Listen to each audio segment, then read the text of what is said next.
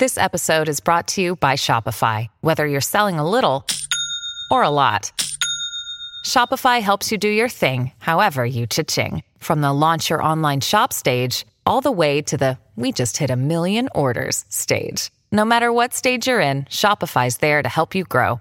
Sign up for a $1 per month trial period at shopify.com/special offer, all lowercase. That's shopify.com/special offer. I realized the impact we had on people when I was walking through a Dallas airport and this woman walks up and slaps me square in the face. And there was a moment, I was like, what just happened? I kind of looked around and... Like she slapped you? Slapped me. Now, not knee buckling hard. You're like, but she's like, could take it. Bang! I was like, what are you doing?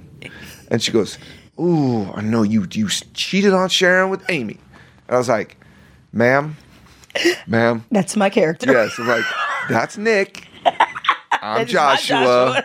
Nice to meet you. I was like, I understand. I was like, but you cannot do that anymore. You have to promise me you're not going to do that anymore to anyone else in the Dallas airport. Many moves to make. Set our own rules in the game. A whole nother path to take. Look out, yeah, we know the whole world watching. Before I get to who's today's guest on the podcast is, I have something I need to admit to y'all first. I'm tired. I need some sleep. Specifically, I need that extra hour of sleep that was stolen from all of us because of daylight savings time. I know it's been a few weeks and some of y'all have adjusted quite well. Well, I haven't. And coming up later in today's episode, I will tell y'all why this spring forward shit is stupid and it needs to go away. But first, my regular podcast listeners, you all have heard me say about 2 million times that my favorite guilty pleasure show of all time is, drumroll please, Young and the Restless. It's also my muse. When I write, a lot of times I'm watching Y&R, a show I've been connected to for more than half of my life. Judge me, I don't care. Look, from time to time, this podcast is just gonna serve me and my interests, so y'all just gotta deal with it. And today I am welcoming one of the stars, and I know that some of the fellas that regularly listen to me are thinking, what the what? But I promise you, you will enjoy today's episode as well, because you would be stunned by how many men, many of whom are superstar athletes that you love, enjoy soap operas. And my guest today has some unbelievable stories about that, including one that involves Tiger Woods and Charles Barkley. Anyway, he's been playing this character on Young and the Restless since 1994. Matter of fact, I remember his debut because it was one of those deals where his character went away for summer camp as a 5-year-old, came back, he was 22, because that's how soap operas get down. But anyway, I'm dedicating this podcast to all the black mamas and grandmamas who made their children and grandchildren, nieces and nephews, watch their stories. So coming up next on Jemele Hill is Unbothered, Joshua Morrow, who soap opera fans know affectionately as the one and only Nicholas Newman.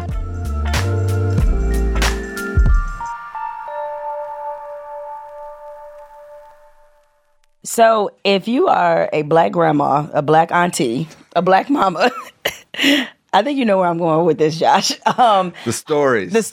Huddle around because today is such a special day on Jemele Hill is Unbothered, because not only do I get to fulfill a personal fan wish of mine, but I realize that there's just a lot of, again, black grandmas, mamas, aunties right now who are probably, I don't know, licking the podcast screen. I guess people don't do that now because of coronavirus, so maybe not. Yeah, nobody's licking nothing. Nobody's licking nothing. But they're all just like, look at who it is.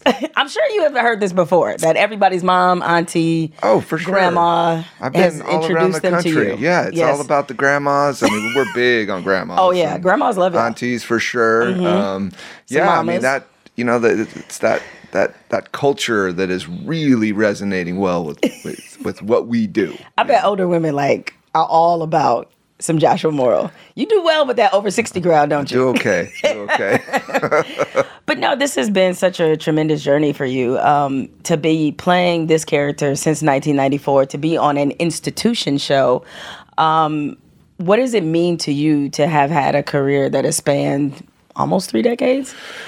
Honestly, I still wake up every day and I cannot believe how blessed I am. I never take it for granted. I'm kind of an outlier because I didn't really want to be an actor growing up. So this kind of fell in my future, if you will. And it's the greatest thing that ever could have happened to me because, I probably would have just been like a basketball coach at some 3A school in Oklahoma, which would have been a great life.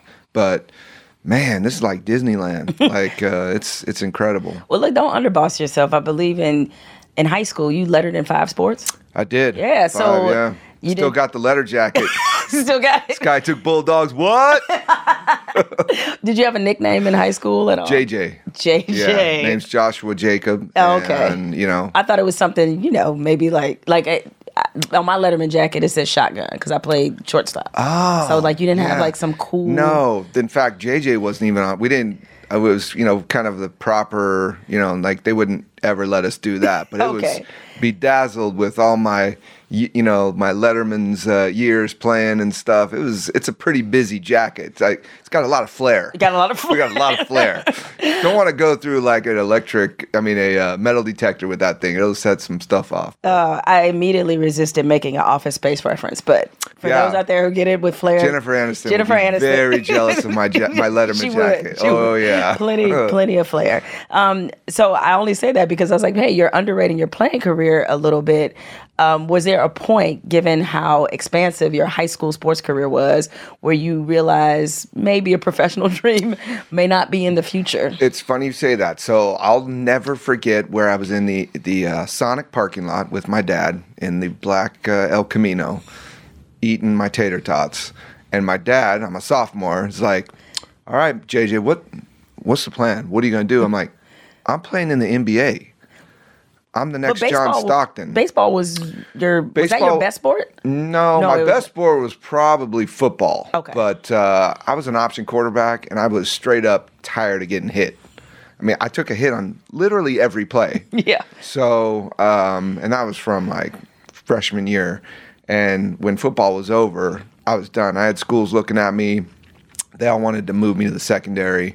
And I was just like, because I was small, man. I was like 5'10", $160, and there's no room for a white option quarterback at 5'10", 160. Could have gone to maybe Navy or something, but you'd have to commit to for sure a higher level of service. And I didn't have a cannon for an arm. I wasn't running like a 4.2. It was. So you were not Lamar Jackson. I was definitely not. So, but.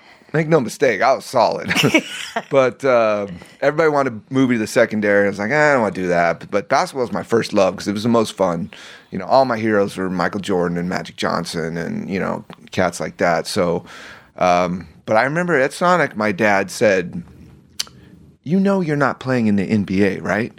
And there was a silence. I put my chicken fried steak sandwich down in the lemonade. And I was like, what are you talking about? He goes, son, that's never going to happen. I want you to chase your dreams, but you're not playing in the NBA. I was like, damn. All right. So he goes, if you can play a sport in college, that's all we ever dreamed about. You go do that, and we're golden. So I was like, all right, I can do that. I mean, I literally could have played soccer, football, or basketball anywhere in Oklahoma, any small schools. Nobody big was really looking at me. But I was like, okay. So I remember going to the Oklahoma Sooners basketball camp every summer. Because you knew. They invite every summer. Every summer, okay. And Billy Tubbs, he knew my name. I was all-state in basketball, and he knew my name. He's like, what's your story? And I'm like, I'm coming here. He goes, don't come here. I got 5 point guards better than you. It's never going to happen. I'm like, okay, thank you, Mr. Tubbs. So, it's kind of a weird story. So it's kind of sidetracked. So my senior year of basketball, obviously captain of the team, I got in some trouble at school. Ooh. For the dumbest shit you've ever heard in your life. What did Josh Morrow Exactly. do? This is going to blow your mind. Okay. So first basketball tournament, it's before the Christmas break. That's when basketball season starts. And we're all sitting in the locker room.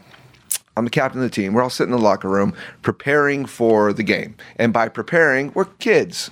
We'd learned this thing in science where if you tried to take a penny and put it on a metal hanger, with centrifugal force, you could spin it, and the penny's either going to float above it or stay on there. Nobody could do it. Well, I'm doing it as the coach walks in, and he loses his ever-loving mind. I mean, fucking loses his shit about what's happening. And we're all looking at him like, settle down, coach. And he's screaming at me, picks me up, and he's screaming at me. And I'm like, we got this. No problem. Walk out. I don't play a minute of that game. And my dad's in the stands. He's like, what's happening? I'm like, I'll tell you later. After the game, walk out. My dad walks in and goes, get your stuff. We're leaving. And then went to the coach in the school, and they're like, yeah, he wasn't doing what he was supposed to be doing. And so my dad goes, you're going to go live with your mother in California. You're not playing for that man again. I'm like, all right. This is the middle of my senior year. And I was like, okay. So I moved out to California, joined the basketball team there, ended up playing at Moore Park College, which is a school down the street from my mom. And it's the coach there put all of us basketball players in theater. So, the dudes were not really cutting the classroom, could help them stay eligible. But I realized very quickly that's where all the girls were. The ratio was pretty incredible. Pretty good for you, huh? So I fell in love with acting. I'd never done it a day in my life, but that's how it all kind of started. So your acting career is sparked by a failed science experiment of a coach who overreacts with a penny and a hanger. That's wow. True story. Yeah. This is what leads to Coach Jim Deaton. Thank you for being such an a-hole to me. No, just call him an asshole. You need to, Well, if he ever heard this, because before then we were cool. I don't know what happened.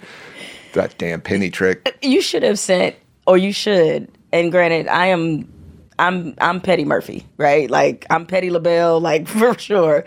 You should send him your headshot and say, Coach, thank you for. No, it's funny you say it. So a friend of a friend, he'd moved schools, whatever, was coaching somewhere else, and a friend of a friend said he ran into him and goes, can you believe what's happened to J.J. Morrow?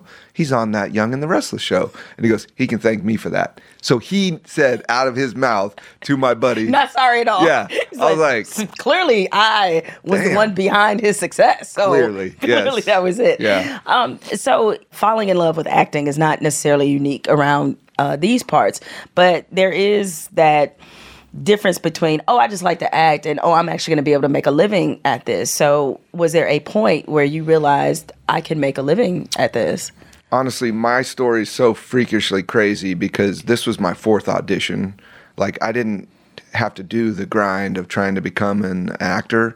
So there was never really a moment of like, maybe this isn't for me, because I wasn't like catching a lot of rejection yet. Obviously that point happens to people all the time, and they got to make a mature decision and be like, can I keep chasing this or, go pay the bills? So, man, I got this in college and I have not looked back. Like, I've been doing this for 25 years. I'm just like, okay, it's been amazing. So I never had to question it. You know me for several years now, I'm a very confident young man. And when I said, well, I'm just going to do this for a living, I'm going to do it. In fact, I remember telling my dad, I was like, Dad, I'm quitting the basketball team next year because I'm not playing him. I'm going to do this. And he's like, what are you talking about? This is what we've worked for. I'm like, this is what we've worked for. Trust me.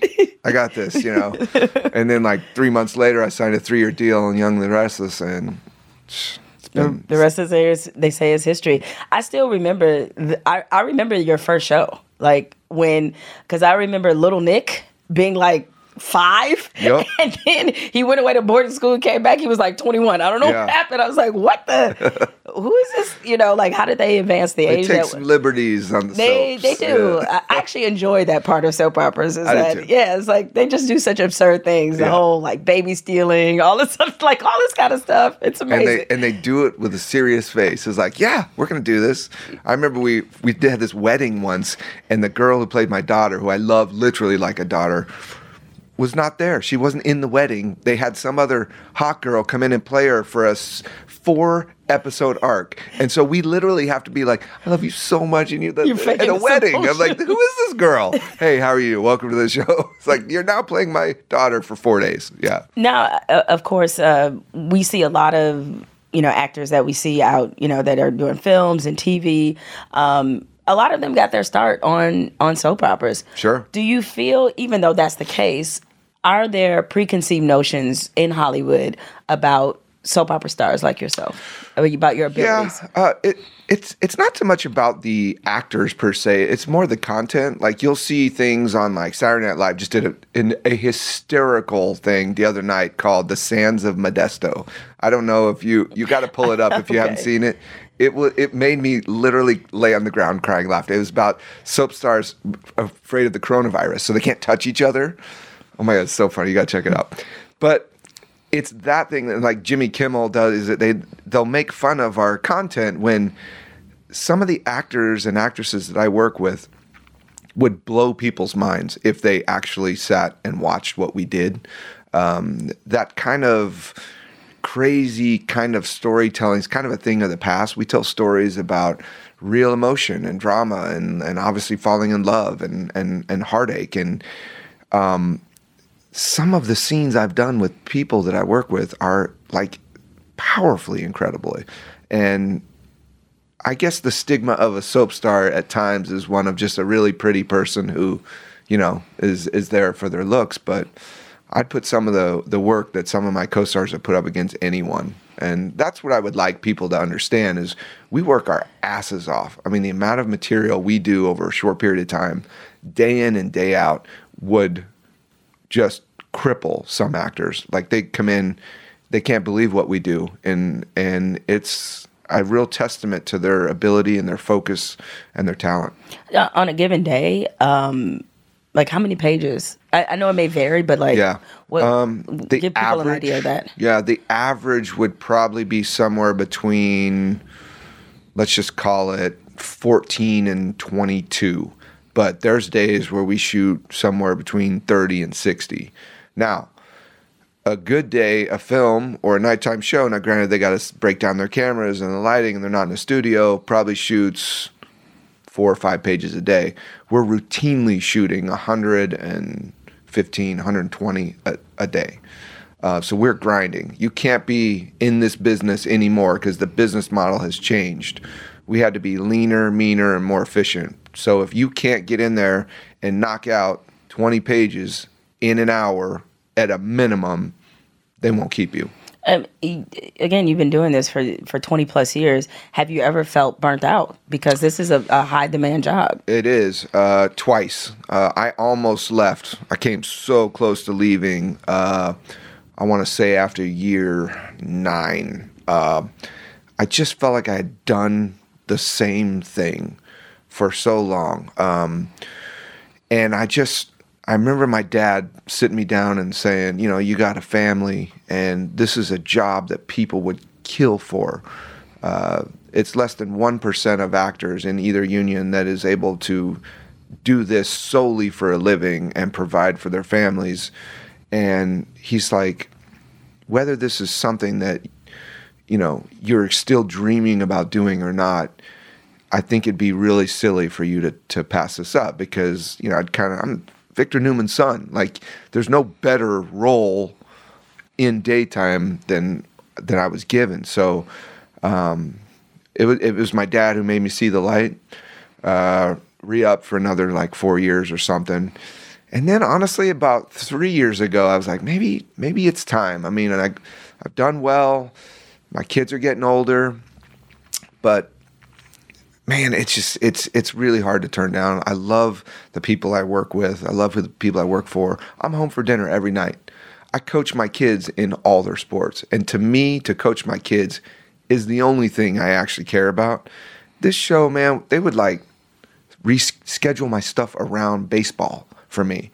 And I can't tell you what that meant to me. And that gratitude I have to them has made me extremely loyal to them and for them understanding what really speaks to me. And that is, coaching my boys in soccer and basketball and everything. So if you left, would they kill Nick Newman, or would they No, they would not. They would not. Okay. Nick is, and it has nobody else has can play you, nothing man. to do with me, and I mean that in all honesty. Right. Nick has to be on the show, and it would hurt. I'm not going to be that guy that'd be like, it would hurt. I think the fans would be upset, but eventually they would have to recast him, and they would find somebody very strong and talented to play it as well. I do think it would be a tough pill to swallow for a lot of people, but we've done it before. I mean, the girl who plays my sister was played by a powerhouse. I remember. Unbelievably talented, powerful woman. And when she left, everyone was be like, the sky's falling, the show's not going to go on. But they brought in a couple other girls, but then Amelia Heinle came in, and she's now a soap, legitimate star in her own. And the same would do it for me. They would do it for me in a second. I mean, they would fight hard to keep me. Right. But they would have to do it. Well, do me a favor, though. If you decide to leave, I'm going to need some notice so I can emotionally prepare myself. Okay? Because I'm just not going to accept a new Nick. Yeah, I said it. I'm not going to accept it. All right? Well, that makes me feel good. All right. Give me some notice, man. I will. Right? You'll be like fifth on my text chain. I mean, as long as I know before your final show, then I can start to wean myself off, because that might be my last day watching. My daughter's only 7, so I think I gotta at least get her through high school, because I really would love to move to like Colorado and just get a bunch of dogs and bows and grow a beard and and go off the snowboard. reservation, huh? Yeah, man. I'm that's my dream, but I got a lot of kids in private school and college, so we got a little bit more time. Yeah. I'm sure when you first started, I mean, like, how aware were you maybe the fixation and the fandom level that people have with soap operas? Honestly, the first event I ever did, like outside of work, like autograph signing, I realized there was a kind of a hysteria to it. But one that I really appreciated. Soap fans are so incredibly loyal and invested in what we do, and they probably a little too invested at times. I'll be guilty of that at times. But I mean, that kind of passion is the reason why we're successful. There was a. I've said this story on several talk shows, but I realized the impact we had on people when I was walking through a Dallas airport, and this woman walks up and slaps me square in the face. And there was a moment I was like, what just happened? I kind of looked around, and like, she slapped you? Slapped me. Now, not knee buckling hard. You're like, but she's like, could take it. Bang! I was like, what are you doing? And she goes, ooh, I know you cheated on Sharon with Amy. And I was like, ma'am. That's my character. Yes. I'm like, that's Nick. I'm Joshua. Nice to meet you. I was like, I understand. I was like, but you cannot do that you have to promise me you're not going to do that anymore to anyone else in the Dallas airport. She was so excited, but she couldn't contain it. Like, she saw red. She was very upset. It was a shitty thing for Nick to do. I agreed with her, but man, she let me have it. Oh my! And it wasn't even the hit. She dressed me down for a good 15 minutes, and I was like, I got a flight. It's like, are we done here? Yeah.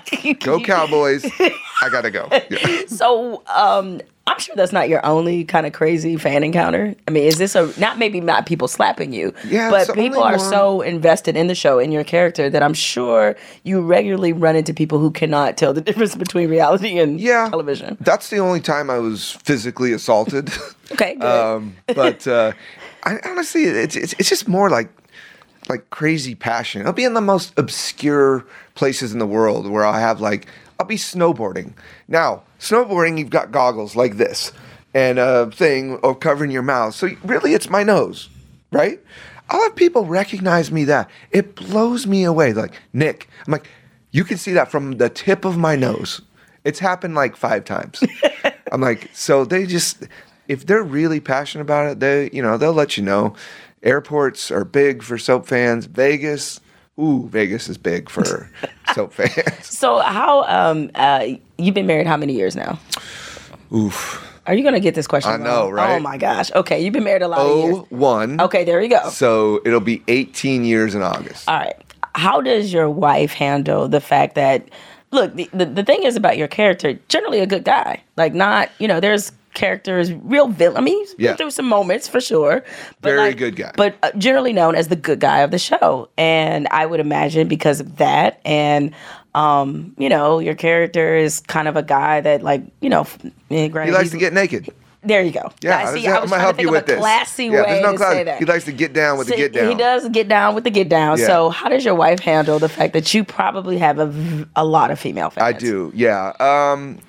She, at the risk of it sounding more impressive than it actually is, she gets the real thing at home. Oh, so she knows that. She's a very confident woman. She's a stone cold fox and very comfortable with herself. She knows all of the women that I have, that I get naked with on a regular basis. She's quite friendly with one of them. So she doesn't watch the show, and I'm glad because there are some times I'm really pushing the envelope with our, listen, we're basically naked simulating sex. Now, there's nothing sexy about it. There's 18 dudes standing around going, man, when's lunch? 5 feet from us. So there's nothing hot about it. But we're naked, So she's cool. Yeah, it put that roof over her head, and she gets it. But she's a very confident woman. So, of course, about the sort of regular civilian fans that are fans, but it's a lot of celebrities that are fans of you, fans of the show. So what celebrity is a fan of Young and the Restless, a fan of you, that one of those cases of you never know who's watching, that generally surprised you that this person was a fan? Probably the biggest surprise was Wayne Gretzky. Huge soap fan, believe it or not. Wayne Gretzky? Yeah. That's a good one. The great one. The great one, okay. I'm obviously, as you know, the biggest sports fan in the world. Mm-hmm. All sports. But I was playing golf one day and I hit a shot and I hear this like whistle from above me, and the house is above me, and I look up and he's like, hey, good shot, Nick. And it's Wayne fucking the great one. And I'm like, hi, Mr. Gretzky. You didn't call him Mr. Hi, Mr. 99. Yeah. Oh my goodness. And he gives me a wave. And I go, guys, excuse me, I gotta go talk to the greatest hockey player who ever lived. I walk up there and he's like, hey, I watch your show, and I actually was on your show once, and talks to me for about Wayne Gretzky was on Young and the Restless? He was. He had a bit part on Young and the Restless. Okay. And he goes, oh, I'll be right back. And he walked in the house and came out and gave me a stick signed to me. And I was like, thank you, Mr. Gretzky. Let me go finish my round. He goes, hey, after the round, I'll meet you for a beer at the pub. And I'm like, great. We look forward to it. Okay. Round couldn't end fast enough. Yeah. Wow. And then we met, and then we went and had dinner that night. And so now you guys are like best friends. Yeah, he came to my wedding. My dad. Yeah. Jeez. He did. Lifelong I remember my dad going, I know Wayne Gretzky is not at your wedding. I'm like, he is. Oh my goodness. Yeah. So we're good friends, and I know all his kids really well because this is the time when he started having, all of them. And Charles Barkley to this day is still a great friend of mine. Like, and I don't know if he watches the show too much, but that dude knows everybody. Like he just knows who everybody is. So he became a very good friend of mine. A bunch of hockey players watch the show. Like hockey's a big one. I'm surprised the baseball crowd because they have a lot of time to kill. Very few baseball people actually. I've met some. Make no mistake, I've met some. But baseball players are the ones that I seem to meet the least. But I met Michael Jordan. Michael Jordan knew who I was. I went to his golf tournament several times, and I got some great vault stories with MJ and Charles that I can never, ever talk about. But, man. You got to have at least one good Charles drunk story, though. Charles drunk? Yeah. Or as in you getting drunk with Charles. Now, that's happened probably 75 times. So say like everybody. Okay, you know what my favorite Charles Barkley story is, and I can't get in trouble for this one. He calls me up and goes, hey, we're going to Vegas. And I'm like, all right, meet me at the airport. I'm like, okay. Swoops me up, picks me up, fly to Vegas. He goes, we're meeting my buddy for dinner tonight. I'm like, Yeah, no problem, dude. So we're playing blackjack in the high stakes room, and I feel a hand on my shoulder, and he goes, "What's up, Charles?" And Charles goes, "Oh, this is my boy." He goes, "Tiger, this is Joshua." I'm like, "Hey, Tiger Woods." He goes, "Let's go have dinner." So we go and have dinner at this amazing steakhouse, like have dinner. And Tiger's sitting where you are. Charles is sitting where I am. And I'm sitting here. And we're having just the greatest time. I mean, these are two of the biggest people in the world. And we order dinner. I'll never forget this. We order dinner. When they give it to us, Tiger ordered a sole. Just a fish sole. Still healthy dude in the world. They lay down his food to him. Charles gets his. And then they give me my steak. We have steaks. By the time they give me mine, Tiger's done eating. Literally done eating with this. He goes, "Hey, we got to go. We got to get to the club." And Charles like, "Man, we got to eat. You know?" And he was the most impatient dude I've ever met. But we had a great time that night. And then we went to his golf school with Butch Harmon's the next day. Just him and I, Tiger. And then Tiger... he's such a oh man. So we're at this golf course, and he goes, "Hey, I'll bet you $100 I can get closest to the pin out of the sand, and I'll use the rake." With a rake. Yeah. He goes, "You can use your sand wedge. I'm gonna use the rake." And I go, "Done." Man, he of course beat me with the rake, and he goes, "Double or nothing. I can do it with the other end of the rake," and he did it again. So clearly not his first time doing this. I was like, you didn't know just by the fact that he proposed the instrument he would use that you might be about to be taken right now. I'm an 8 handicap. I was like, sure, let's go. And he hit 2 perfect bunker shots with both ends of the rake and beat me. But then he flew me home on his jet, so I guess that made up for it. It was a good trade. It was a good $200. He's a super nice guy. He was a super nice guy. And that was clearly pre-divorce. So yes. Clearly that was because he was hanging with Barkley. Yeah. But we had a great time that night. He was very cool to me, and I love Charles. Did he know who you were? I don't remember. It was a long time ago, but he was very welcoming to me, and we had a great time. And I love Charles like a brother. He's such a dear friend of mine. When my good friend Christoph St. John died on the show, he reached out to me and was he's just a great dude, man. Yeah, he's the most comfortably famous person I know. Like, for his level of fame, as comfortable he is in public, it's really quite astounding. Like, he will take as many pictures, he will sign as many autographs, and it never seems to bother him. So generous with his time. He treats everyone the same. My greatest compliment about him is it doesn't have to be Joshua Morrow or Jamel who walks up to him. He has so many friends who are just normal people that he remembers and knows their story and asks them about their son and their grandma. Like, he's just completely invested in people and just an all-around generous dude. I want to get back to something you said because you talked about how on Young and the Restless, like, you guys had to become a leaner operation and be efficient and kind of learn how to be successful with today's, constant fight for viewers' attention span, right? So I never thought I'd see the day where soap operas would actually be canceled. And we've seen more than a few. I mean, on CBS, like Guiding Light. I remember I used to watch Guiding Light and other soaps, and the survivors have been obviously Young and the Restless, Bold and the Beautiful, General Hospital, a few others. When you started to see that happen, were you ever concerned about what might be the future of Young and the Restless? I was concerned, but honestly, not for myself. I mean, this is a show that employs so many people. I was concerned because I think there's a real need for content during the day. I mean, when they started canceling all the shows, they start replacing them with like cooking shows and like judge shows, and and talk shows. It's like at some point people need that escapism. They need content. So I was concerned, but I just thought I would go and do something else. But things seem to have stabilized. I mean, think about it. Back in the day when we were watching your stories, you had 7 channels. Of course people were watching soap operas. Right. There's no other options.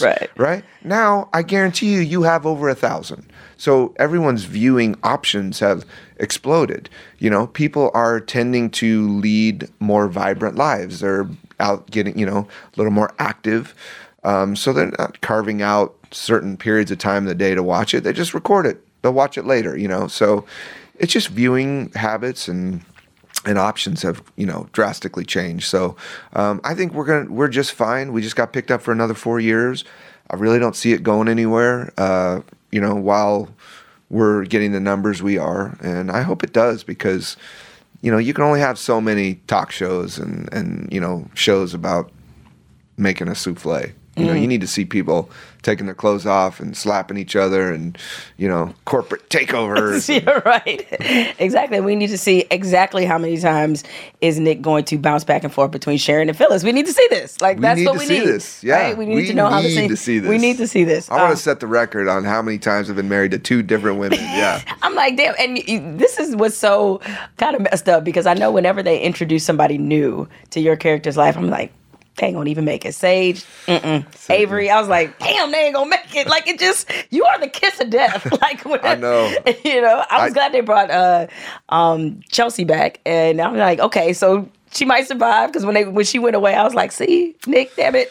I know. Every time they put with somebody else, I always say, hey, I am gonna break your heart. I am totally. So sorry. And you might be out of a job also. Yeah. That's what happens. But I got a lot more I want to ask you about. I definitely have some Oklahoma sports questions for you. For NBA sure. questions. All right. Fantasy questions. Oh, let's go. I know that's in your wheelhouse. And, we dig into the archives on this show. Okay. So I got some 3 Deep for you. That's coming up, right? More with Joshua Morrow when we come back.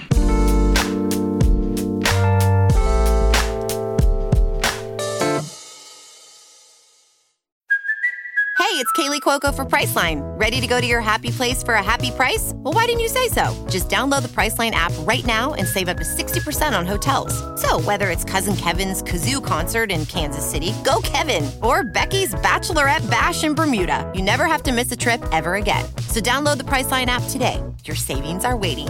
Go to your happy place for a happy price.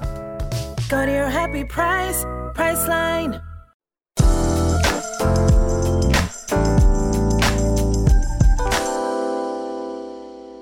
Before we get to some lighter topics, I do want to ask you about something you brought up in the first half of the podcast.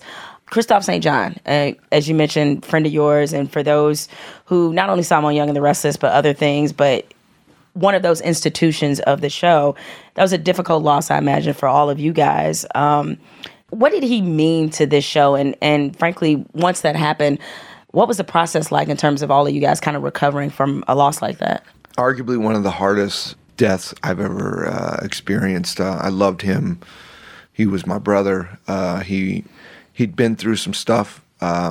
So a lot of it was about rooting for him so badly, like wanting him so badly to get some peace in his life and, to be able to just enjoy living again, if you will. He'd had a rough go with his son and stuff. So it was so difficult for us. It happened so suddenly.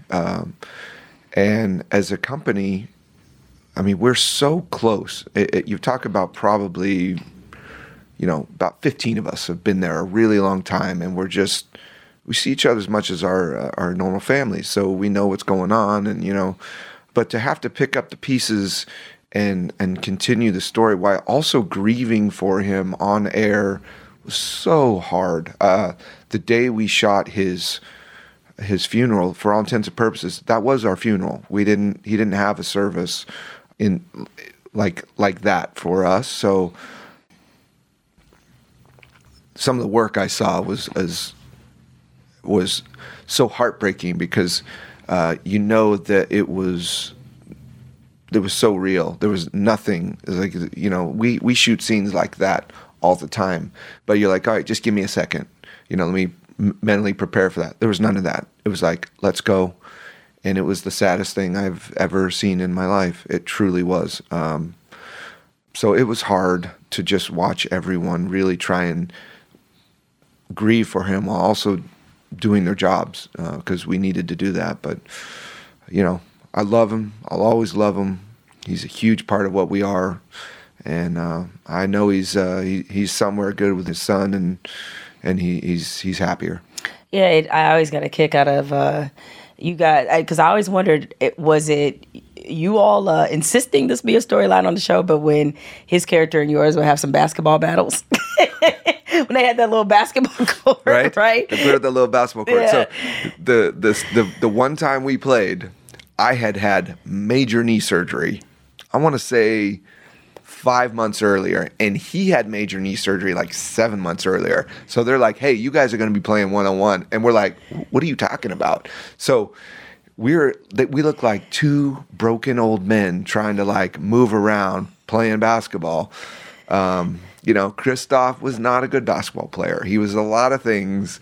Hoops was not his thing. Okay. So they did a good job of making it look competitive, like a really good one-on-one match. But did that make you want to up it a notch to be like, look, y'all can't act like we on the same level? No. Okay.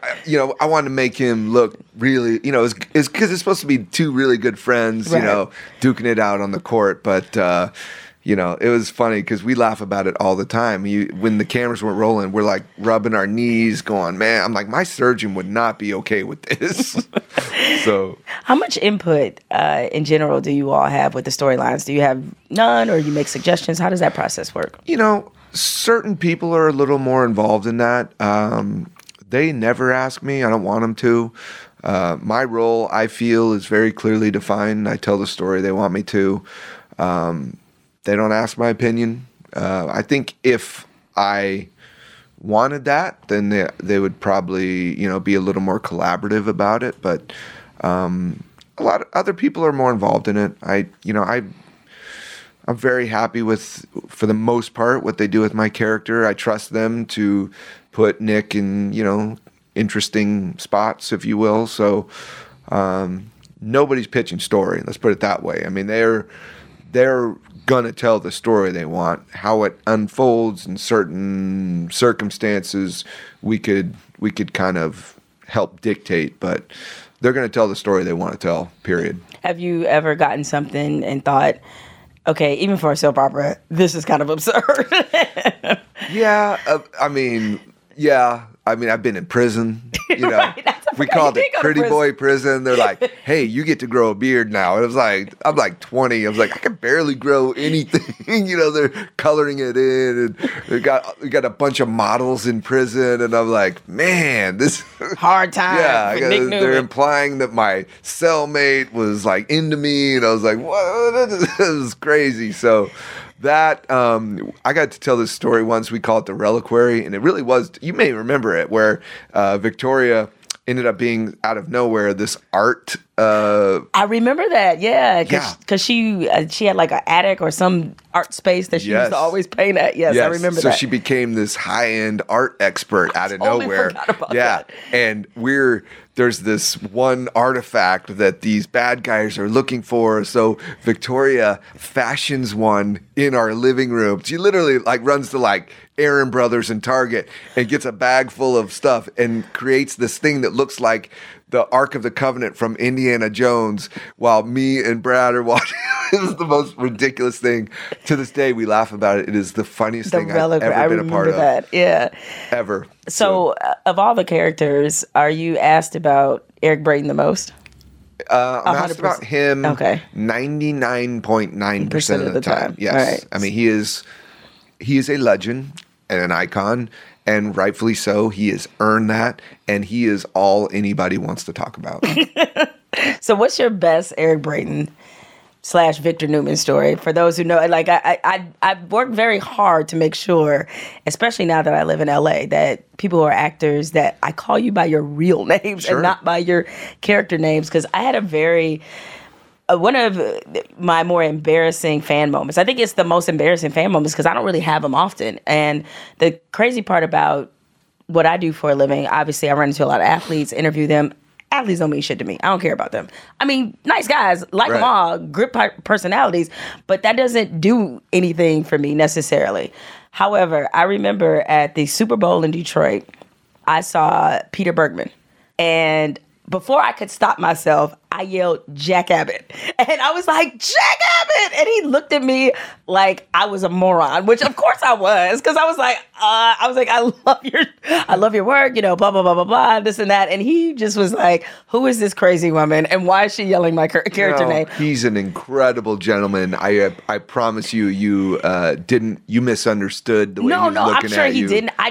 I was projecting because I felt like an imbecile, and I was like, did that really just come out of your mouth?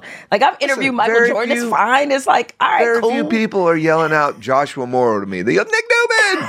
Like, I accept it. We all do. Okay. Yeah, it's all good. But I just felt like a real idiot for doing that. No. But I'm sure he didn't take it that way. But as your character is known for, you do a lot of sex scenes. What's the most awkward one you've ever had to do?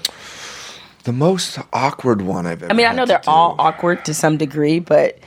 I did one once where I was having sex with a woman, and I kept envisioning it was the other, kind of like in Tom Cruise in Vanilla Sky. So you'd be like, cut, and then another one would kind of roll under, and you're like, hey, how's it going? I was like, I can't believe they pay me to do this. So that's pretty awkward. When I first started, man, it was just, I couldn't believe, there were times where, you can't be like, obviously full naked, right. But they're like showing your ass and like whatever. I'm like, oh, all right. And they're like, can you move the blanket a little bit? And the girls are completely naked except for this little pasty right on there. Yeah. And just like, I'm like, hey, are you okay today? You're all right? I was staring at their 99% naked body. I'm like, and of course, television standards have changed so much. Oh, yeah. Like, you guys probably get away with a lot more than when you started. It's funky. And at the risk of sounding crass, I wish it wasn't so crazy. Like, when we do a sex scene, it's the most awkward thing in the world. Like I can't get in between the woman's legs. Mm-hmm. And that is very difficult to show, like, to make it seem like you're really having sex without happening. So are you just laying flush on top of her? So her leg is usually up on the side and her other leg is down. So there's nothing, you can't really get like physically connected. You're like, you've only got a couple things you can do, and we shoot these montages, the woman can't ever straddle the man, and that's kind of in the heavy rotation, right? So you can't do that. And it's just certain guidelines. It's so confined to this, one thing. So because they could really make those things really hot, and which is what people really want to see, but the network doesn't want to see it, and their advertisers, you want to be selling like Kit Kats to, That's right. Got to keep moving those household cleaners and everything. Exactly. So whose idea was it for you to be in a boy band? 3D. Man, that was...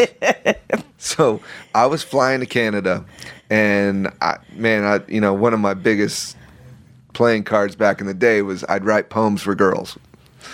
And I'm on a plane writing, and I get up to use the restroom, and there's this black dude sitting next to me, got a Kangol hat, wearing sunglasses, and he was drinking Crown the whole way. And he goes, hey, man, are you a songwriter? I'm like, nah, man, I'm just writing some stuff for a girl. And he goes, that could be a song. And I'm like, really? He goes, yeah. I'm such and so. I'll meet you. I'm going to Toronto. We'll have dinner with somebody, and I want to introduce some people about songwriting. I was like, all right. I had nothing to do that night. I was like, cool.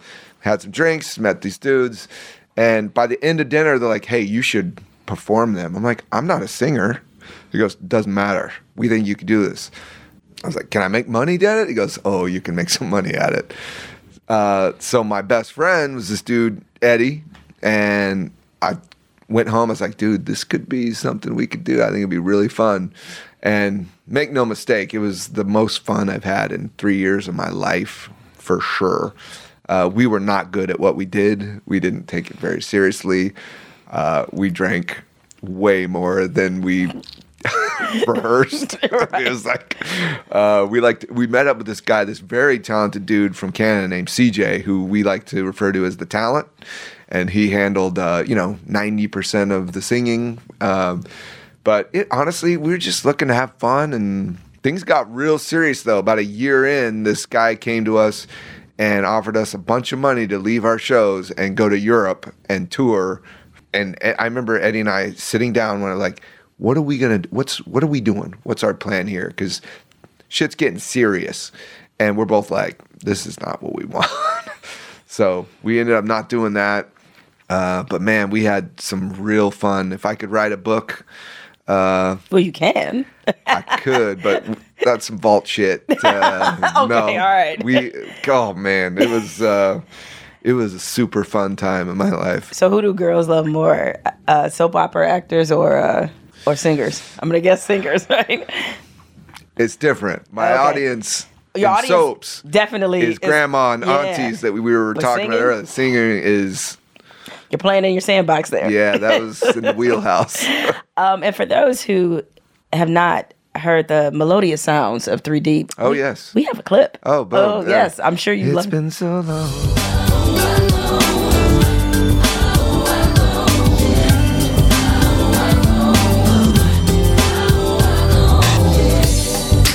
It's been so long since you've been gone that I can't wait to get back with you.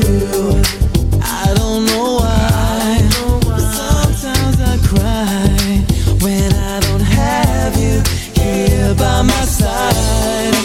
Baby, tonight, it feels so right. I can't believe that I'm here with you.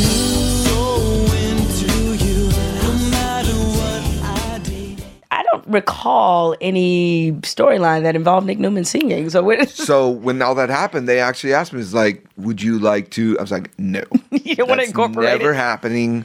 This is a completely different world." And they're like, "We agree with that too." I was like, "Okay." So your official full-time job is obviously starring on the show, but your unofficial full-time job is not just being a dad, but you're also a sport parent. Heavy into coaching your kids. Yes. What's that like? Coaching to me, I believe I was put on this earth to be a coach. Like, there's nothing in this world, nothing that I like more than taking a group of 8 kids in basketball or 13 in baseball and making them work their asses off and realize they're so much more capable of what they think they are or their parents. Like, I love pushing kids and making them see new levels to themselves. As a coach, and I'll tell all my parents right away, it's like, I may not be for you, but I'm telling you, I'm for your kid. If you trust me, I'm going to make your son be the best teammate he's ever seen, and he will get better at this sport. I promise you that. But you got to trust me. Now, certain parents have not responded completely to the way I did things, but my greatest role models in life were my coaches. I remember the ones that were hard on me and believed in me and pushed me. And those are the principles of forming a good young man. I kept those. So I would bet 90% of the parents and kids that ever had me loved me. But who knows? I mean, parents are crazy. I was going to say, the coaching part is easy. What's it like dealing with parents? Dealing with the parents is the problem, because again, I can go on and say, you got to trust me. You got to trust me. I know what I'm doing. But, certain parents just see you picking on Billy and not playing Johnny. And, why is Scotty batting 10th when he should be batting 4th? It's like, if you want these kids to win, then you sit up there and be quiet. I will get them to win. I win championships. Okay. Period. All right. Hey, in fact, Phil Jackson. I won one on Saturday. Look at that. Yeah. So, have you ever been thrown out of a game? Never. Never been thrown out of a game? Okay. I got close once. I actually really, really respect umpires and referees, even if they suck, because it's a thankless job. Rarely do they leave a field and get congratulated. There's always going to be one side that really hates what they've done. So I really appreciate what they're doing, and because they're putting themselves out there. I mean, they're the ones who are getting looked at. If they're ever making themselves a part of the game, then they're the ones who are getting the insults. So I really respect them. I don't want my kids to see me lose my mind and get thrown out. All of my demonstrative antics are strictly to them. I don't talk to the other coaches. I don't talk to the other players. I mean, I give them props and stuff, but those boys, those little guys who are looking at me, that's all I care about. Do you think you're harder on your own kids because you play sports and have such a robust, kind of sports background? I am 100% harder on my boys, but I believe the coach has to. You've seen the teams where the coach treats his own son like he's different, and that is for lack of a better word, a cancer to a team. When that happens, the components of the team break down. So, all my sons know they've handled it in different capacities, but you have to make an example out of them. And, my dad coached me in everything too. And man, I hated him at times, but he carved me out into who I am. And I always appreciate it. I'm hard on my sons, hard on them, but they know that I believe in them, and my expectations for them are extremely high. All right, Josh, before I get you out of here, little game I like to play with my guests. Okay. This is where you can get all your hottest sports takes. Hottest sports takes. You can unleash them here, all right? Game I play with my guests is called This or That. Okay. You get 2 choices. Pick one. I only get to pick one. You only get to pick one. Okay. All right? Okay. So, black grandmas everywhere depending on you right now. Okay. It's for their survival. I got it. All right. Push-up contest. You or Eric Braden?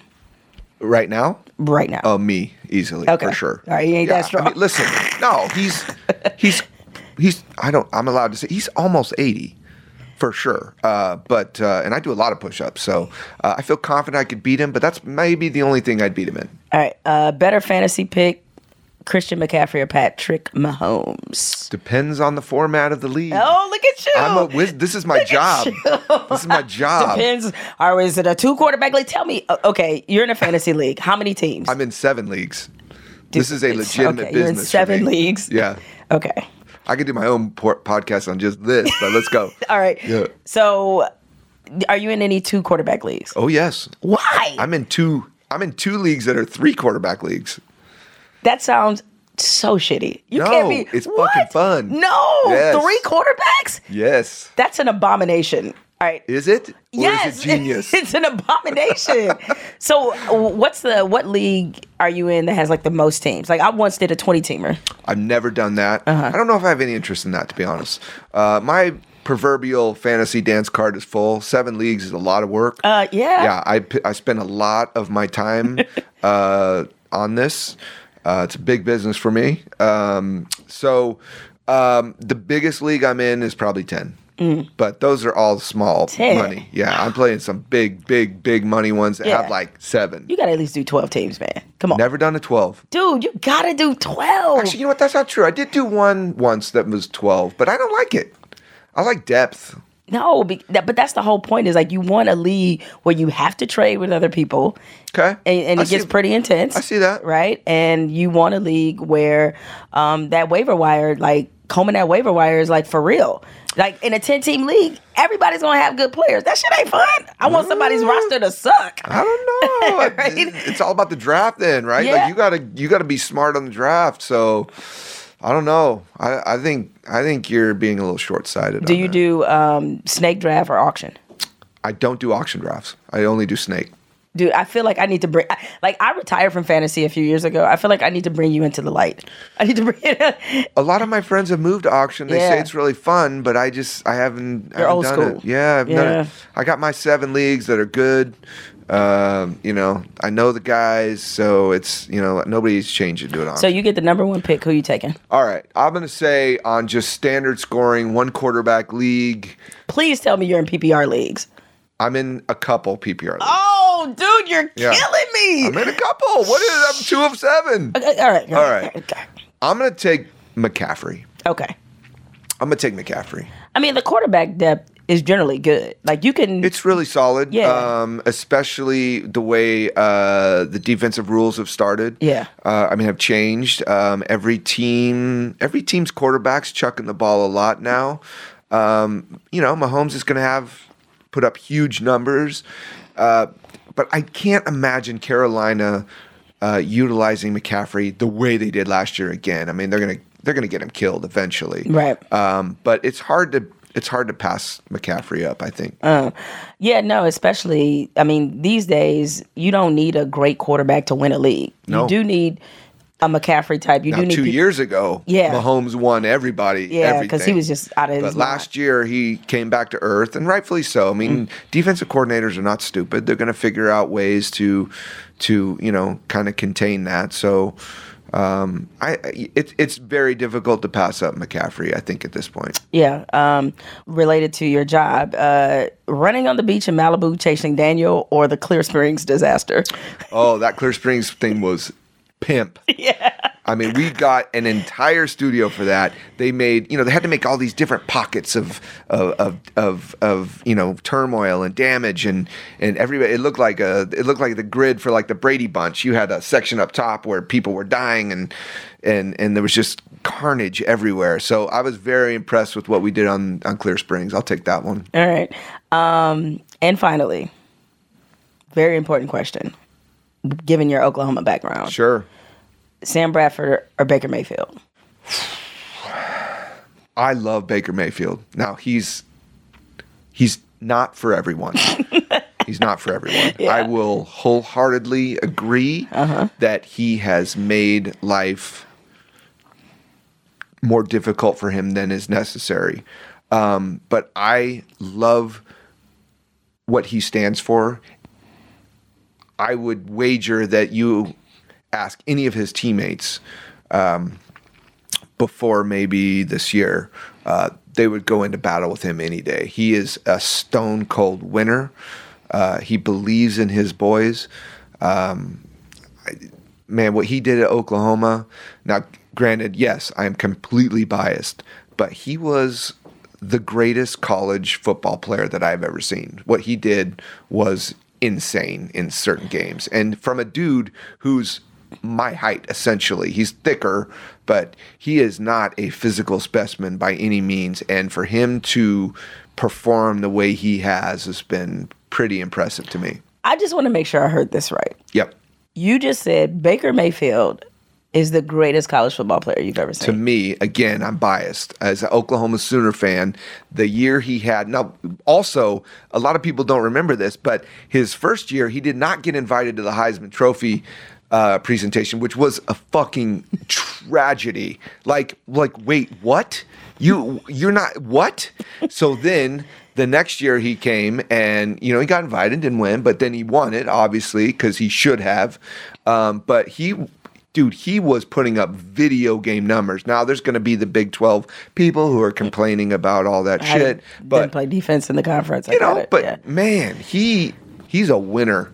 I would let him be my quarterback on any team. I really hope that the Browns get him an offensive line. And, he's going to have another year to mature. He's got weapons, but they've got to get him some protection. Everybody always talks shit about him because he's rolling out of the pocket. Dude's scared. Yeah. Get him a line and watch what he does because he can straight sling it. I would be here another hour with you if I listed all of the people rolling in their graves because you said he was the greatest. I mean, Bo Jackson. Herschel Walker. Dude, even in this generation, Cam Newton at Auburn.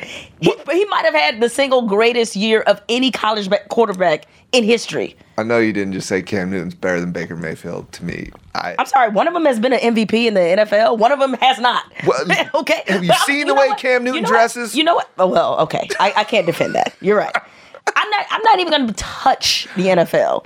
Not even touch it. Just that 1 year. The year in which he had no other pro players on that team. Won the Heisman. Come on, man. Okay, but come on. This is...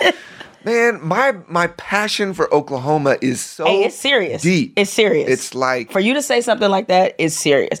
But I will say this. I do think that the criticism of Baker Mayfield, while warranted...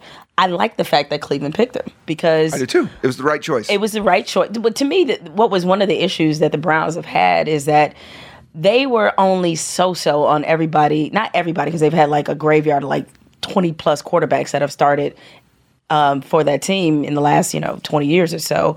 But I like that they were definitive about what they wanted to do, and... that's how it is. Like, yo, if you find a guy, you got to go for the guy. And if you think that's the guy, get the guy. And they thought he was the guy. And I think, to your point, they built this pretty little offense around him, and he has no protection at all. It's dreadful. Yeah. Dreadful. So the big argument was Darnold versus him. Mm-hmm. And I don't care. Yes, Darnold's big, can throw the ball through a wall. He's also a turnover machine. But yeah, Baker was the most accurate thrower of the football that I've ever seen.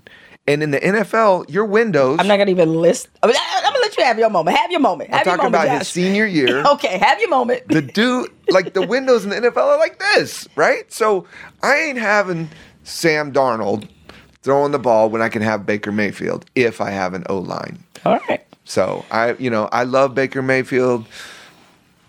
I'm not even apologizing for it. I love him, and die on this hill. I will. Yeah, you will.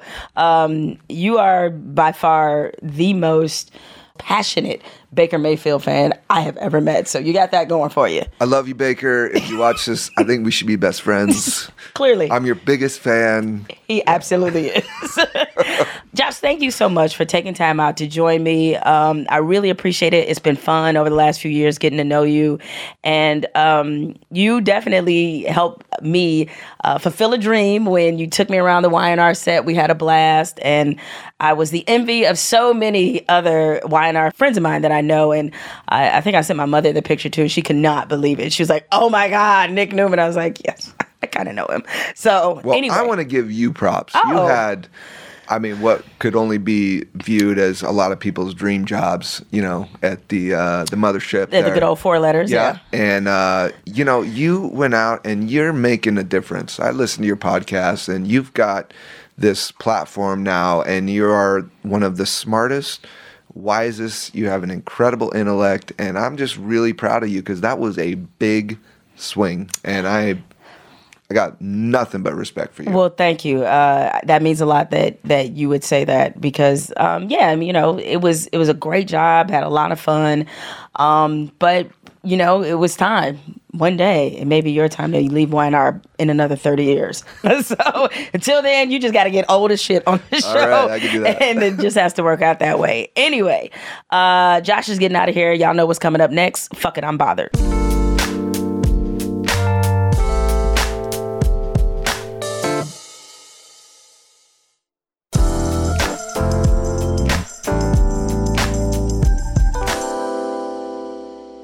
Okay, before I get to telling you all what the fuck I'm bothered about, I want to take this time to say thank you.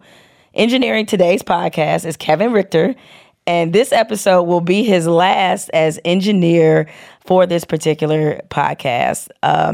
He's got a new gig. He's leaving us peasants behind.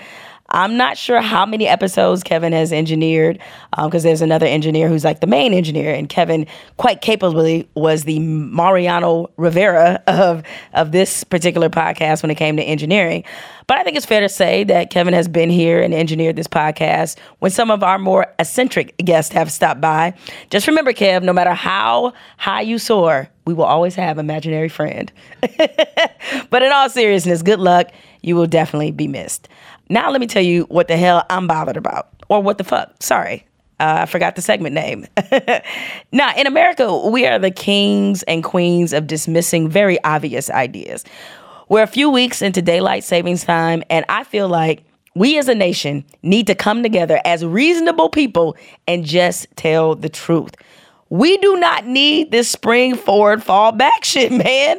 Wherever you are, raise your hand if setting the clock ahead or just knowing you'll lose an hour leaves you in a bad fucking mood. As I mentioned earlier, we're a few weeks into this, and I'm still tired as hell. Losing that 1 hour of sleep has been brutal. So I did some research because I allowed for the possibility that maybe I'm misunderstanding something. Maybe there's a rhyme and reason to having 2 different time zones in 1 year. And keep in mind, not every state does this. And here's what I came up with via the research. It doesn't make any sense. First, here's the history of this. Daylight savings time was a concept that was started overseas in the early 1900s. It had shit to do with America and everything to do with Germany and Britain, who did it so that they could be fresh for war. It didn't have shit to do with sunlight. And then the United States followed suit. If we just did fall back all year round, I get that there would be some serious consequences or consequences we're not accustomed to. The sun probably wouldn't rise until a little after 9 a.m.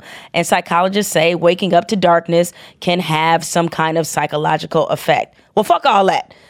Those of us who prefer one consistent time all year round are forgetting that over 30 states are looking at the pros and cons of doing so.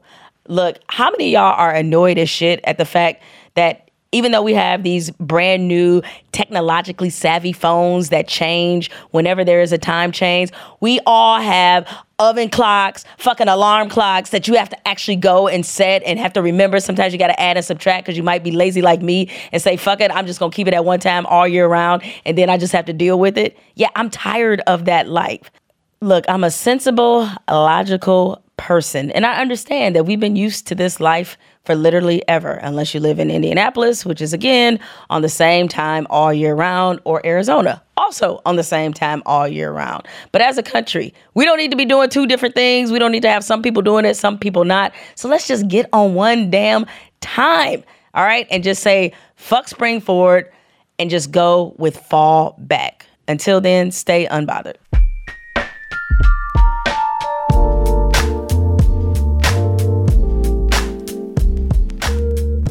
Jemele Hill is Unbothered is produced by Spotify Studios and Unbothered Inc. and recorded and edited by Rich Berner and Cadence 13.